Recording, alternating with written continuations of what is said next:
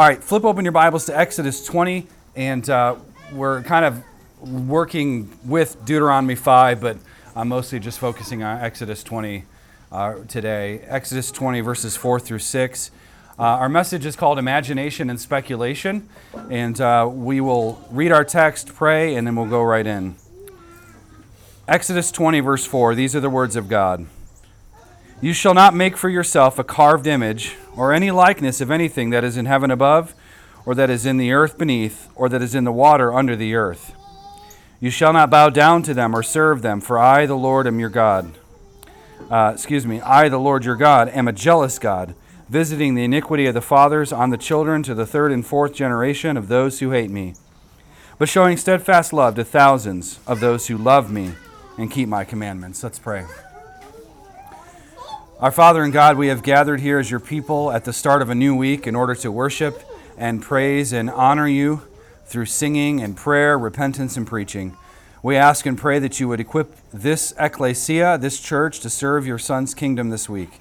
There are idols to topple and people to disciple, so please help us to accomplish this great task. In Christ's name I pray, amen. All right, so far in this series, I've made the argument that the giving of the law was delivered in an envelope of grace. The giving of the law was delivered in an envelope of grace. The 10 words are most assuredly for us today, and we would do well to pay close attention to them. In fact, when it comes to obedience to King Jesus, the argument thus far has been that to obey the 10 words is to obey the King. That's how we obey. That's our standard. Many Christians will talk about obedience, but because of their antinomian proclivities, they will speak about it in vague terms. Be nice is the generally accepted law of contemporary Christianity today. As long as you're nice, you're in the cool kids gang. But we're not Marcionites, chopping up the Bible and only picking and choosing what we want to believe. The heretic Marcion did that. No, we are to be biblicists and theonomists, meaning that we are people who love the Bible and who love the law of God.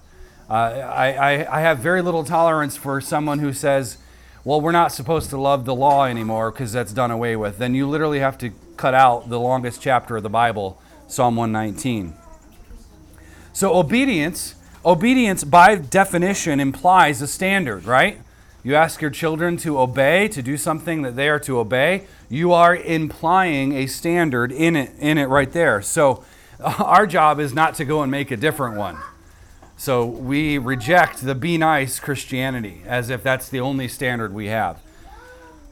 Now, when it comes to obedience, there is a better way. That is the way of the law and the gospel of God. Our obedience is what we can call a reactionary pursuit. Our obedience is a reactionary pursuit, meaning we react to the gospel by repentance and faith, obviously the Holy Spirit leading the way in that, and then we pursue holiness in terms of God's standards, God's righteous standards. That's what I mean by your obedience is a reactionary pursuit. You react to the gospel by the power of the Spirit, and then you pursue God's holy standards, His righteous standards. Now, that was the case in the Old Testament, by the way. That was the case in the Old Testament, and it's also still the case in the New Testament. So I'll say it like this, and I'm sort of riffing off the Puritan Samuel Bolton. But the law sends us to the gospel for resurrection. The law sends us to the gospel for resurrection. And the gospel sends us back to the law for illumination. And the Holy Spirit is, of course, involved in all of it. I'll say it again. The law of God sends us to the gospel for resurrection, but the gospel sends us back to the law for illumination. So Bolton said it like this back in the 1600s. He said, the law sends us to the gospel so that we can be justified. The gospel sends us back to the law so that we can inquire what is our duty now as those who are justified. So I'm kind of riffing off Bolton there. Now last week we covered the first word, and the first word tells us not to put other gods before the face of Yahweh. Not to put other gods before the face of Yahweh. We are not to worship and serve other gods, other idols. But here is a working principle that we need to keep in mind. Where sin is forbidden, duty is required. Where a sin is forbidden, it's off limits, duty is required. All right? So, for example, the cookie jar. All right, kids, is sort of a illustration that we've used for, I don't know, thousands of years, I'm sure. But if your parents say, no, you can't have that cookie, that's what's forbidden. But something else is required of you. Don't whine about it. It's required that you obey your parents, but don't whine about it. Don't go on and lament and start heaping imprecatory prayers upon your parents because you didn't get a cookie. Okay, so where sin is forbidden, something else is required. Duty is required. Responsibility is required. So where sin is not permitted, we have a responsibility to proactively do something else. So sin is off the table, but something is on the table. Sin is off the table, but something that is there. Something is on the table. And this is where the second word comes into play, the second commandment. The first commandment tells us that we are to worship the one true God, the creator of all things, and only him. The second commandment reinforces the first by telling us that there is a way to worship the one true God properly. In the first word, Yahweh tells us whom we are to worship. That's him. But in the second word, Yahweh tells us how he'd like to be worshiped. How he'd like to be worshiped. We are not to give ourselves to imagination and speculation, nor do we need some sort of local deity to somehow mediate between us and God. That's what he's ruling out. Rather, we are to worship God in spirit and in truth, which means we must worship God correctly. There's a way to worship God, and there's a way to not worship God. So I kind of want to reiterate this, comparing the first two commandments here. The first word prohibits the worship of other gods. The second word prohibits the false worship of the one true God. Does that make sense? So don't worship false gods, but instead worship God correctly. Or say it, I'll say it a different way. Don't go finding a false god to worship, and don't go worshiping Yahweh falsely. And that's the aim of the second commandment. So let's consider our passage. We'll just kind of move on from there.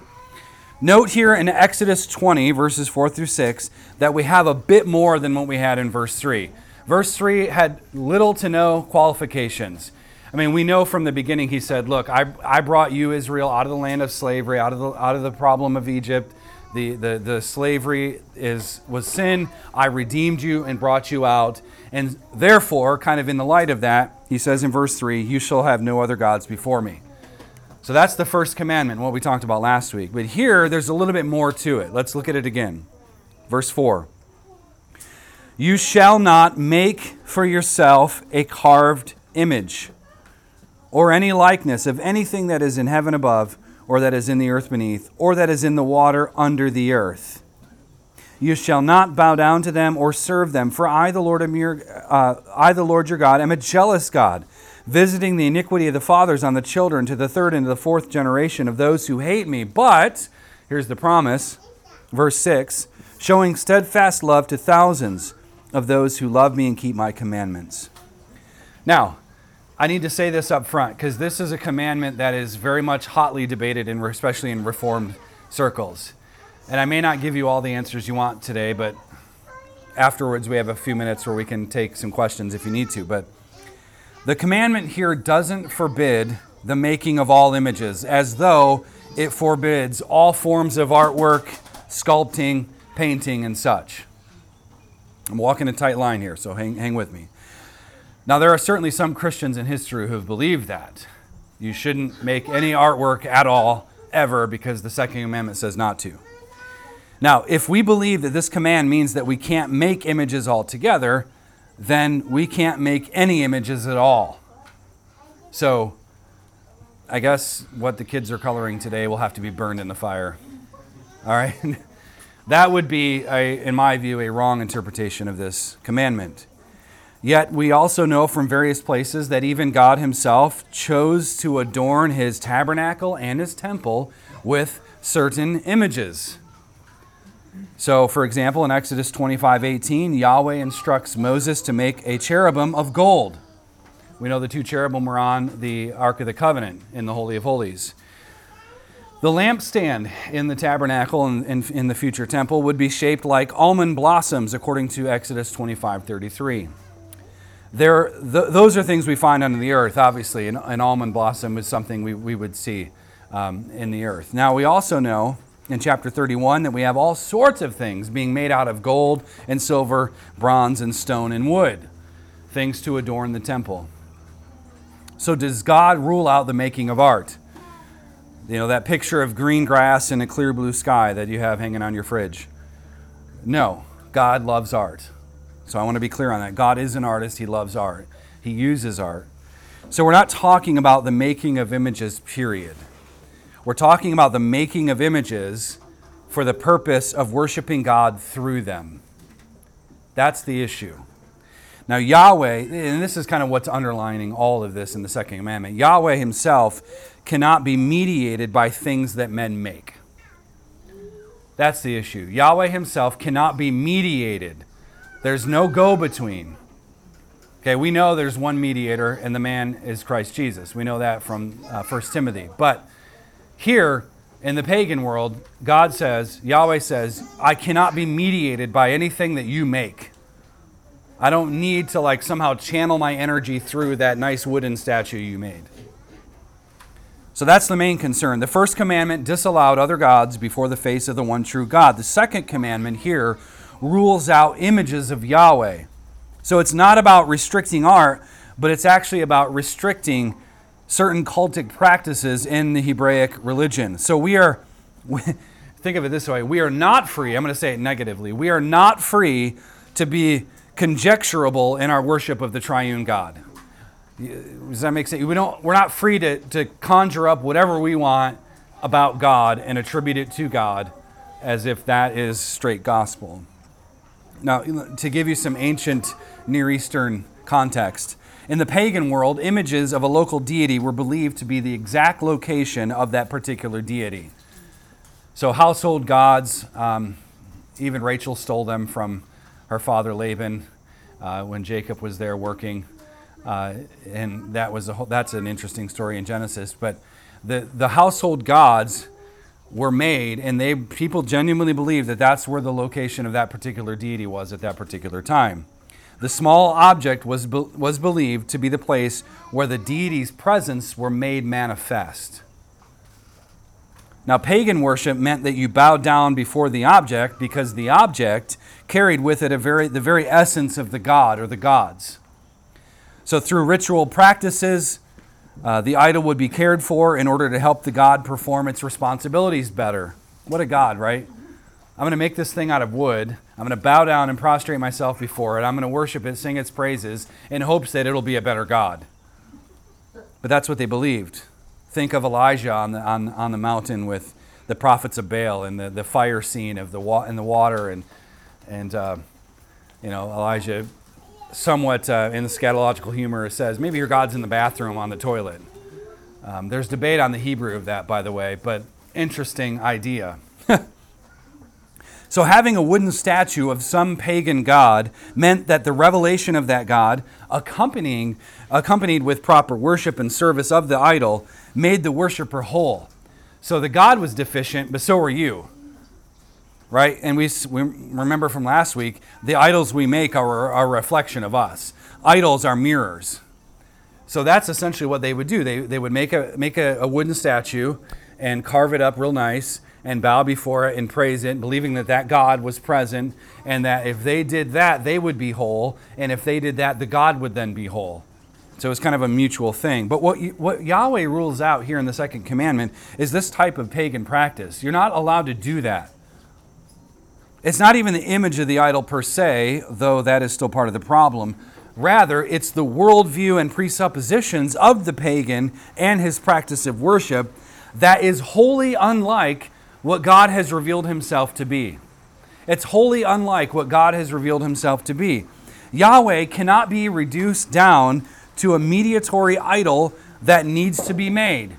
Why can't God be reduced down to a mediatory idol that needs to be made? Because God is uncreated. He's wholly different. God can't be reduced down to a mediatory idol that needs to be made because he isn't made, or cleaned, because you had to keep it nice. Otherwise, if it get dirty, the God might suffer or you might suffer.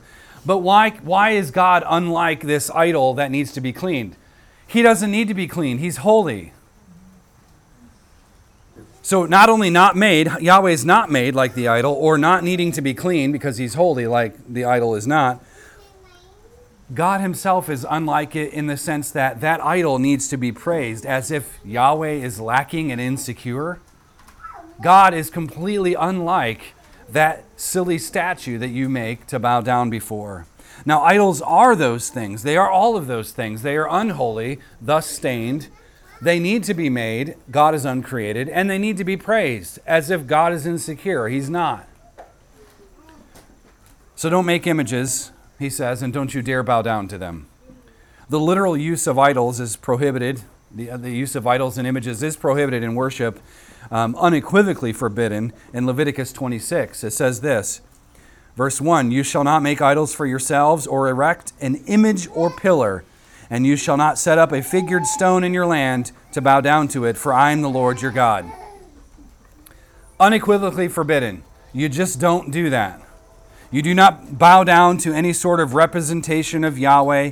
It is a sin. And the reason is because we are not free to worship God however we want so long as our intentions are pure. That's the mark of false religion right there. Well, the Muslims are sincere in their worship. So we should, I'm talking like Oprah here. We should treat them respectfully, and their God is just as legitimate as any other God because they're very sincere. Now, the other unique thing about this command, in comparison to the others, is the fact that Yahweh connects the making with the worshiping. Again, it's not about making art. It's about mediation and an attempt to approach God on your own terms. That's the issue. So the heart of the command is to avoid imagining God however you wish. You are not free to imagine Yahweh however you wish. And you're not free to speculate about God however you wish. You are not permitted to do that.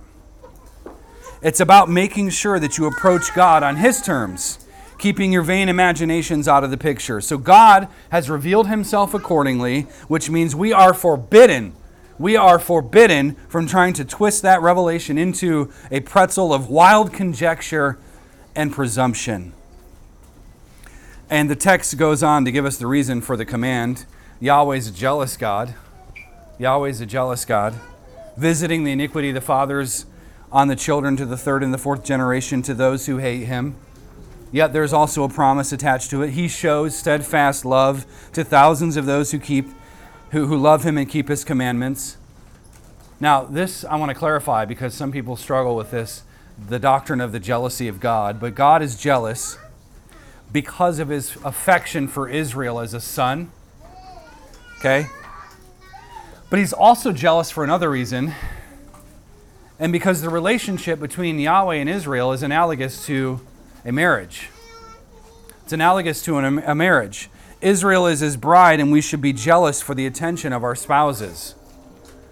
So you making an idol to worship God, speculating about God, could be a mental idol, could be a physical idol, but you doing that is the same thing as you and your wife fighting because you don't tell her you love her, but, well, honey, I have your picture in my wallet.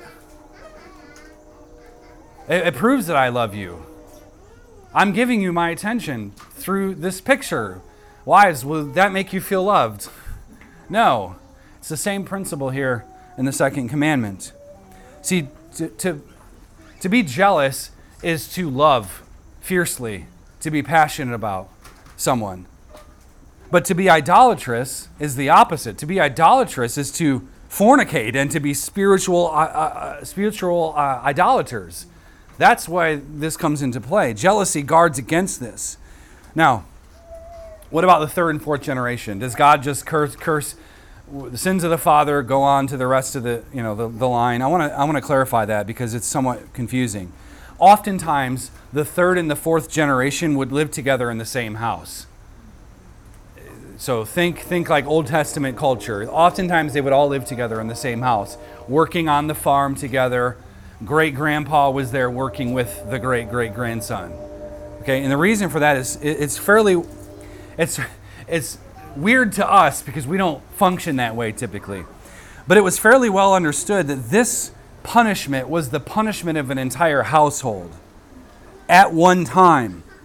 We have two examples, there are more, but two especially. We've seen it before in Joshua 7 with the sin of Achan.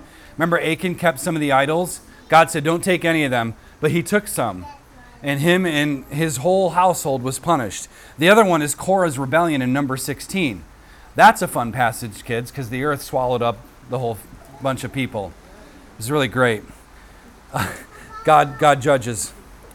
Now, in this culture, you had, when a young girl reached 13 or 14 and 15, she was ready to be married and have children. That's just how they functioned. So very easily, would it be possible for you on your ranch with your horse farm and your garden and your whole, the whole homestead here, it would be very easy for a family to have 3 or 4 generations living under one roof, or at least living on the farm together. It would have been very easy when you get married that young and you're having children, could be 4 or 5 generations possibly, depending on how long someone lived. So God says that here, he says here that to sin against him in this way is to provoke his jealousy and his wrath, and he will judge the entire family for the sins of the male heads. God takes this command very seriously. But there's also blessing. There's a blessing for obedience. He shows himself faithful to thousands of generations. The blessing of obedience will always surpass the judgment for disobedience. And that's because history moves from wrath to grace, from idolatry to true worship. God is purifying his people. He's purifying the world into the great post-millennial future. I want to say something, just a personal note. So Friday, we went up to the service in Hershey for Mary's grandfather. And this was sort of the theme there because, and Mary, you're going to have to remember the numbers. How many grandchildren? 33 grand and 70 great-grand. So, yes. And like almost all of them are walking with the Lord. And you just think, and he knew almost all their names too. He knew all their names. So 30-some grandchildren and 70 great-grandchildren.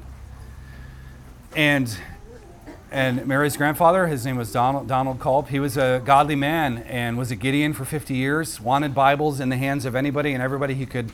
He was on when he was in the hospital, just evangelizing the nurses and wanting to preach the gospel to the nations. So he started right where he was, but that's an example of God's faithfulness, his faithfulness to generations, to those who love him and those who keep his commandments. So I want to explore this commandment a little bit more. At the heart of the commandment is the prohibition against man's speculative proclivities. Man's speculative proclivities. How should we think about God? How should we think about God? Children, you need to know this too. And parents, you have a tough job because we need to teach them how to think about God. How do we think about God? And how should we respond to such thinking about God in our actions? What do we do with what we know God to be like? Now, sometimes the problem with this, when we don't have a good view, this is called in theological circles will worship. Will worship, meaning that we approach God in life, in God's world, on the basis of whatever we feel like at the moment. We don't consider how God may feel about something, so we choose our own way. We worship God however we will. This is the underlying problem, imagining God in our minds wrongly. How do we understand God? We should take this seriously. How do we communicate to our children what God is like? Because for most people, a lot of kids who grew up in the church, maybe you're here and you grew up in the church, it was Old Testament angry God, New Testament nice God. And that's how it's perceived. I think perhaps the greatest problem facing the church today, aside from the menacing problem of statism, you want to talk about an idol that we've bowed down to, the state is surely at the front of that line. But I think one of the greatest problems is the violation of this very commandment. And I'll tell you what I mean. Let me say it differently. Perhaps our greatest problem isn't so much that Christians worship false gods other than Jesus, though that certainly could be the case, but that they worship the God of the Bible based on their own imaginations. You've heard it before. My God would never punish someone in hell.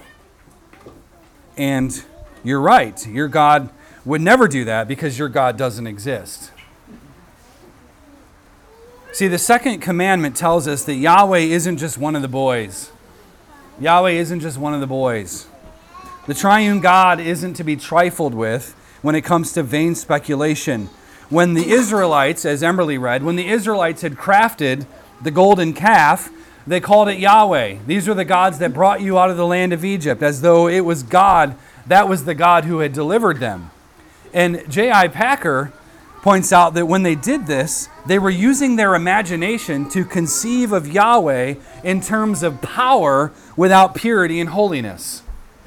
They wanted a God who was powerful enough to do that. They had saw Pharaoh's army drown in the Red Sea. They had seen amazing things. So they wanted a powerful God. So they used their imagination to craft this powerful God.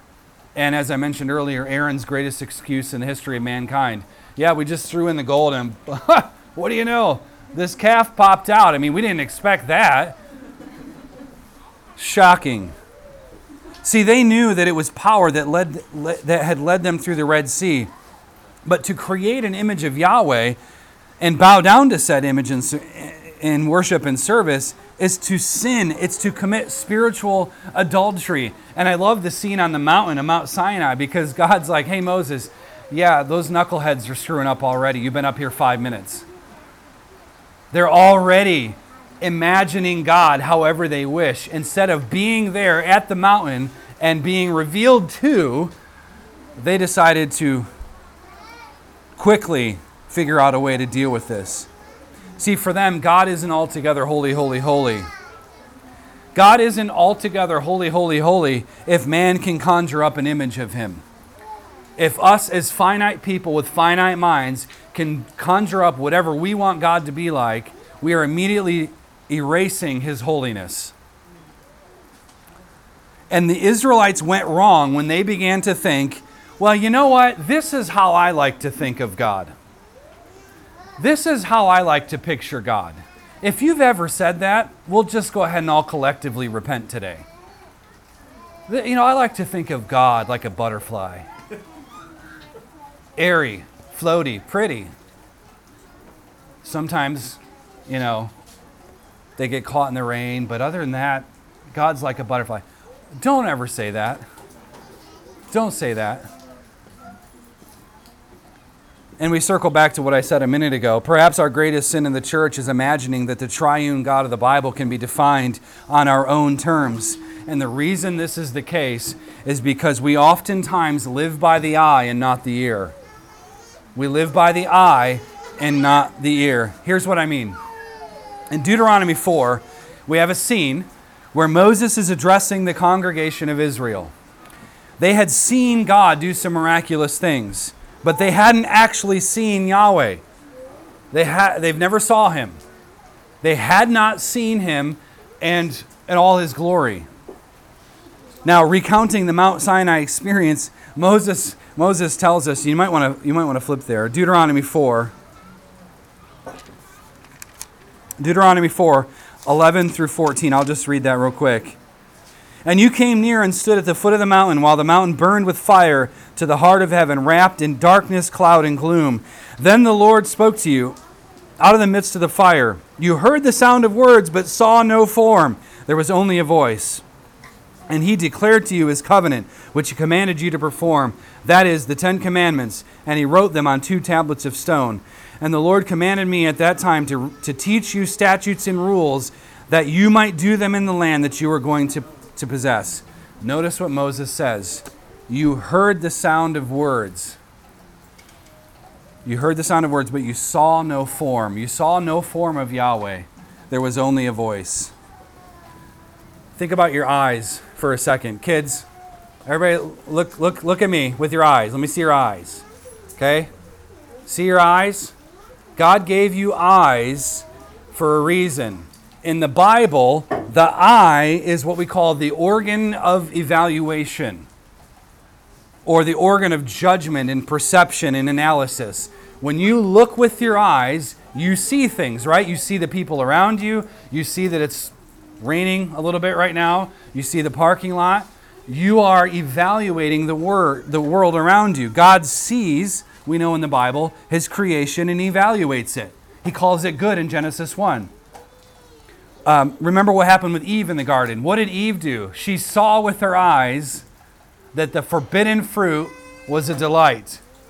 She perceived, she judged by seeing something. And thus she plunged, her and Adam plunged the world into sin and ruin. But God made our eyes so that we could see his world. But the one thing that we must not do with our eyes is judge God by what we see. That's the issue. And I believe this is what Paul meant when he says that we live by faith, not by sight. We live by faith, not by sight.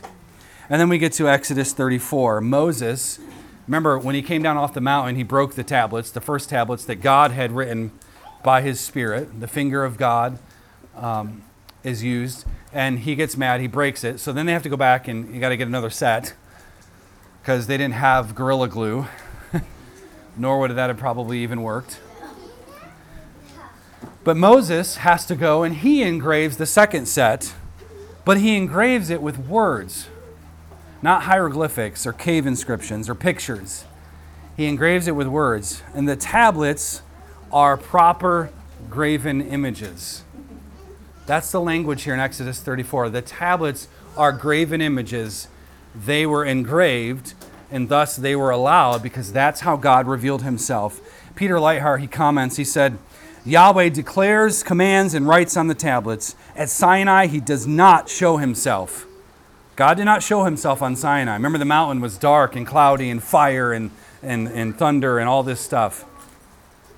Yahweh is the unseen God who speaks. He is Word, end quote. See, if the eye is the organ of judgment and perception and evaluation, and you kids, you look with your eyes and you see, oh yes, that cookie looks delightful to me. That's what you use. But if that's the case for the eye, guess what the ear is? The ear functions completely different. Because what do you children need to do to obey your parents? Well, you have to hear what they say, right? You can't just look at their eye with your eyes. You have to be able to hear it. You have to be able to discern what's being said. So the ear in the Bible is connected to obedience. The ear is connected to obedience. So hearing, not seeing, gets us into a posture of submission before God. And that's because he judges us, not the other way around. To hear the word of God is to be shaped and molded by it, by God in God's terms. And this is why the doctrine of Scripture is important. The doctrine of the infallibility, inerrancy, and inspiration of Scripture is so important. Have you ever wondered why God didn't just drop a movie out of the sky and revealed himself that way? There's a reason. God has chosen us to give us words to hear and not pictures to see. That's how he chose to reveal himself. And right now, we have a generation of Christians who do not want anything to do with biblical law or biblical standards. Now, you could spend 5 minutes on the campus of Georgetown or even George Mason University there in Fairfax, and you will run, in 5 minutes, I guarantee it, you will run into a student who grew up in the church but couldn't see God being the way he is revealed in Scripture. They are everywhere. My God would not do blank. My God would not be angry at sin. My God would tolerate every sort of gender we can conjure up. My God would tolerate any appetite I come up with. I've heard it before, hundreds of times. That's what they say. And they're everywhere. And the correlation is between this, there's a correlation between idolatry of this sort and the degradation and decline of a culture. There is a correlation, and I would argue a causation. See, a society is only as healthy as its ability to listen to the Word of God. It's only as healthy as its ability. Your family is only as healthy as your ability to listen to the Word of God. That's it. And as a culture, we're not healthy. And therefore, we've got an idolatry problem. This idolatry problem stems from trying to conceive of God on our own terms and our own terms and conditions. We imagine that the God of the Bible, we imagine that the God of the Old Testament was grumpy and stern, and since God had a public relations problem, he went ahead and sent Jesus. Jesus had nice flowing hair. He always made sure to brush it accordingly. He was always nice and coy, and he always tried to woo us back into the fold. Perhaps God says a buy one, get one free campaign will work. I'll just talk more about grace and maybe win them over. That's how people conceive of the God of the Bible. Of course, we know this is erroneous and treacherous speculation, and it's driven a wedge between the law and the gospel for a long time. We've been limping along because of that for a long, long time, many years. And any time the church has gotten off course, one can trace it back to conceptualizing God in a way prohibited by the second commandment. Now you might think, Chris and I have talked about this before, there's a church plant in town that is, they were advertising, they were meeting at the other park at the Friendship Pavilion, which we put a flag there and says it's ours, but I guess we can share. And this church denies the Trinity. They deny the Trinity. They believe that there is one God who reveals himself from time to time as Father, Son, and Holy Spirit. Okay, that's a heresy. Now, if you conceptualize God that way, you will go to hell. So this is not something to trifle with. We need to hear the Word and know what the Word says and be resolute in our families to make sure our kids aren't wandering around a college campus someday unsure if their God would do X. They need to know. They need to hear. Children, you need to hear and listen to the Word of God, whether that's here or in your home, because you need to have a right view of God. So there are examples of this false view are legion. I mean, the false view of the law and the gospel, which is driven by a false view of God of the Old Testament, God of the New Testament. They're different gods, that sort of thing. An erroneous view of eschatology, which tries to escape our responsibility to disciple the nations here on earth. I mentioned the false view of the Trinity. Some people think all we need is the death and resurrection of Christ, but they don't know that the Spirit is there to give us power every single day. Okay, exercising gifts and service and so on, and in faith, repentance and faith. Some will reject the doctrine of hell because God is mean. That's just mean. Or how about, Jesus is a socialist, so therefore let's embrace Marxism because clearly Marx was getting his ideas from the Gospels. There are people that believe that. And on and on and on we could go. And as I wrap up, I want to land making a very important point, so don't miss this. The second commandment rules out the worship and service of images meant to be as a mediatory representation of Yahweh. And the reason he's ruling out any sort of man-made mediation between God and us is because he's already made an image that he desires. And who here is made in the image of God? We all raise our hands. We are his images. Now, Christ is the image who restores that image, but we are the images. From the very start, God made male and female in his image to reflect God in the creation temple. So in a very real sense, Adam and Eve in the garden were to be prophets, priests, and kings in that garden world, mediating God's presence, mediating God's kingdom. That was their task. And part of the reason Adam and Eve were given the command and ability to procreate was to fill the earth and subdue it in order to claim Yahweh's sovereign lordship over the entire earth. Now, as the biblical family would grow, the church grew, the influence of God grew, and Yahweh's lordship thus was affirmed in the world. So, here's kind of your takeaway. We're not to make images because we are the image. This is partly why I believe Paul says what he says in Romans 1. To worship and serve images is to participate in an unholy exchange. We trade our glory in that moment for the glory of a false image. We trade the glory of God for the glory of creation. The Creator is no longer worshipped. Creation is worshipped. And when this happens, the image of God in you is distorted, it's maligned. And instead of expanding the glory of God through biblical families and social orders that reflect pure and holy worship, which leads to justice and righteousness being ubiquitous in the world, instead of that, we conceive of God on our own terms, dehumanizing our God-given glory, and thus we make injustice and unrighteousness prevail upon the land. So to love God is to worship and serve Him rightly.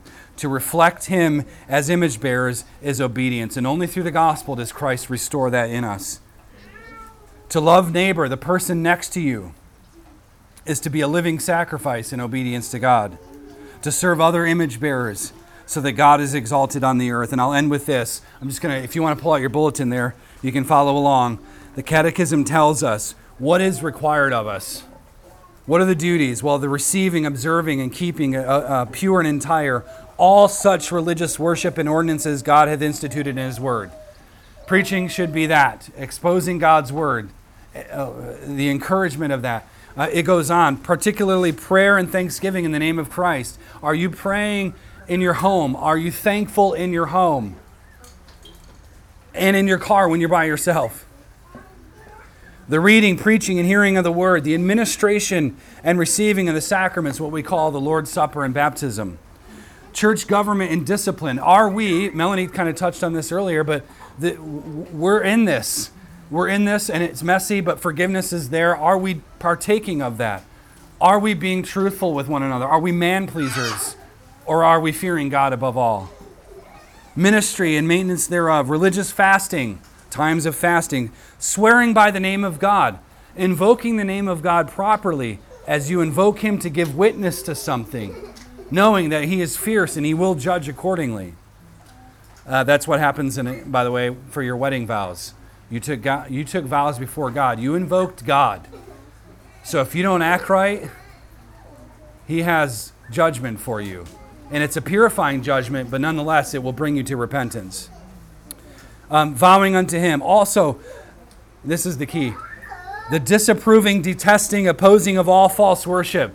Sound the alarm on statism, right? And according to each one's place and calling, removing it, tearing down the idols, and all the monuments of idolatry.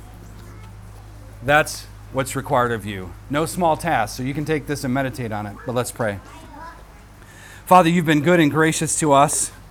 You have revealed Yourself in Your Word. Lord, You have sent Jesus, and many have seen Him face to face. And we are His friends because of it. You have brought us here by the gospel, and You have made us whole by the gospel. So, Father, I pray that we would take seriously these 10 words and seek to live in obedience to them. In Christ's name I pray. Amen.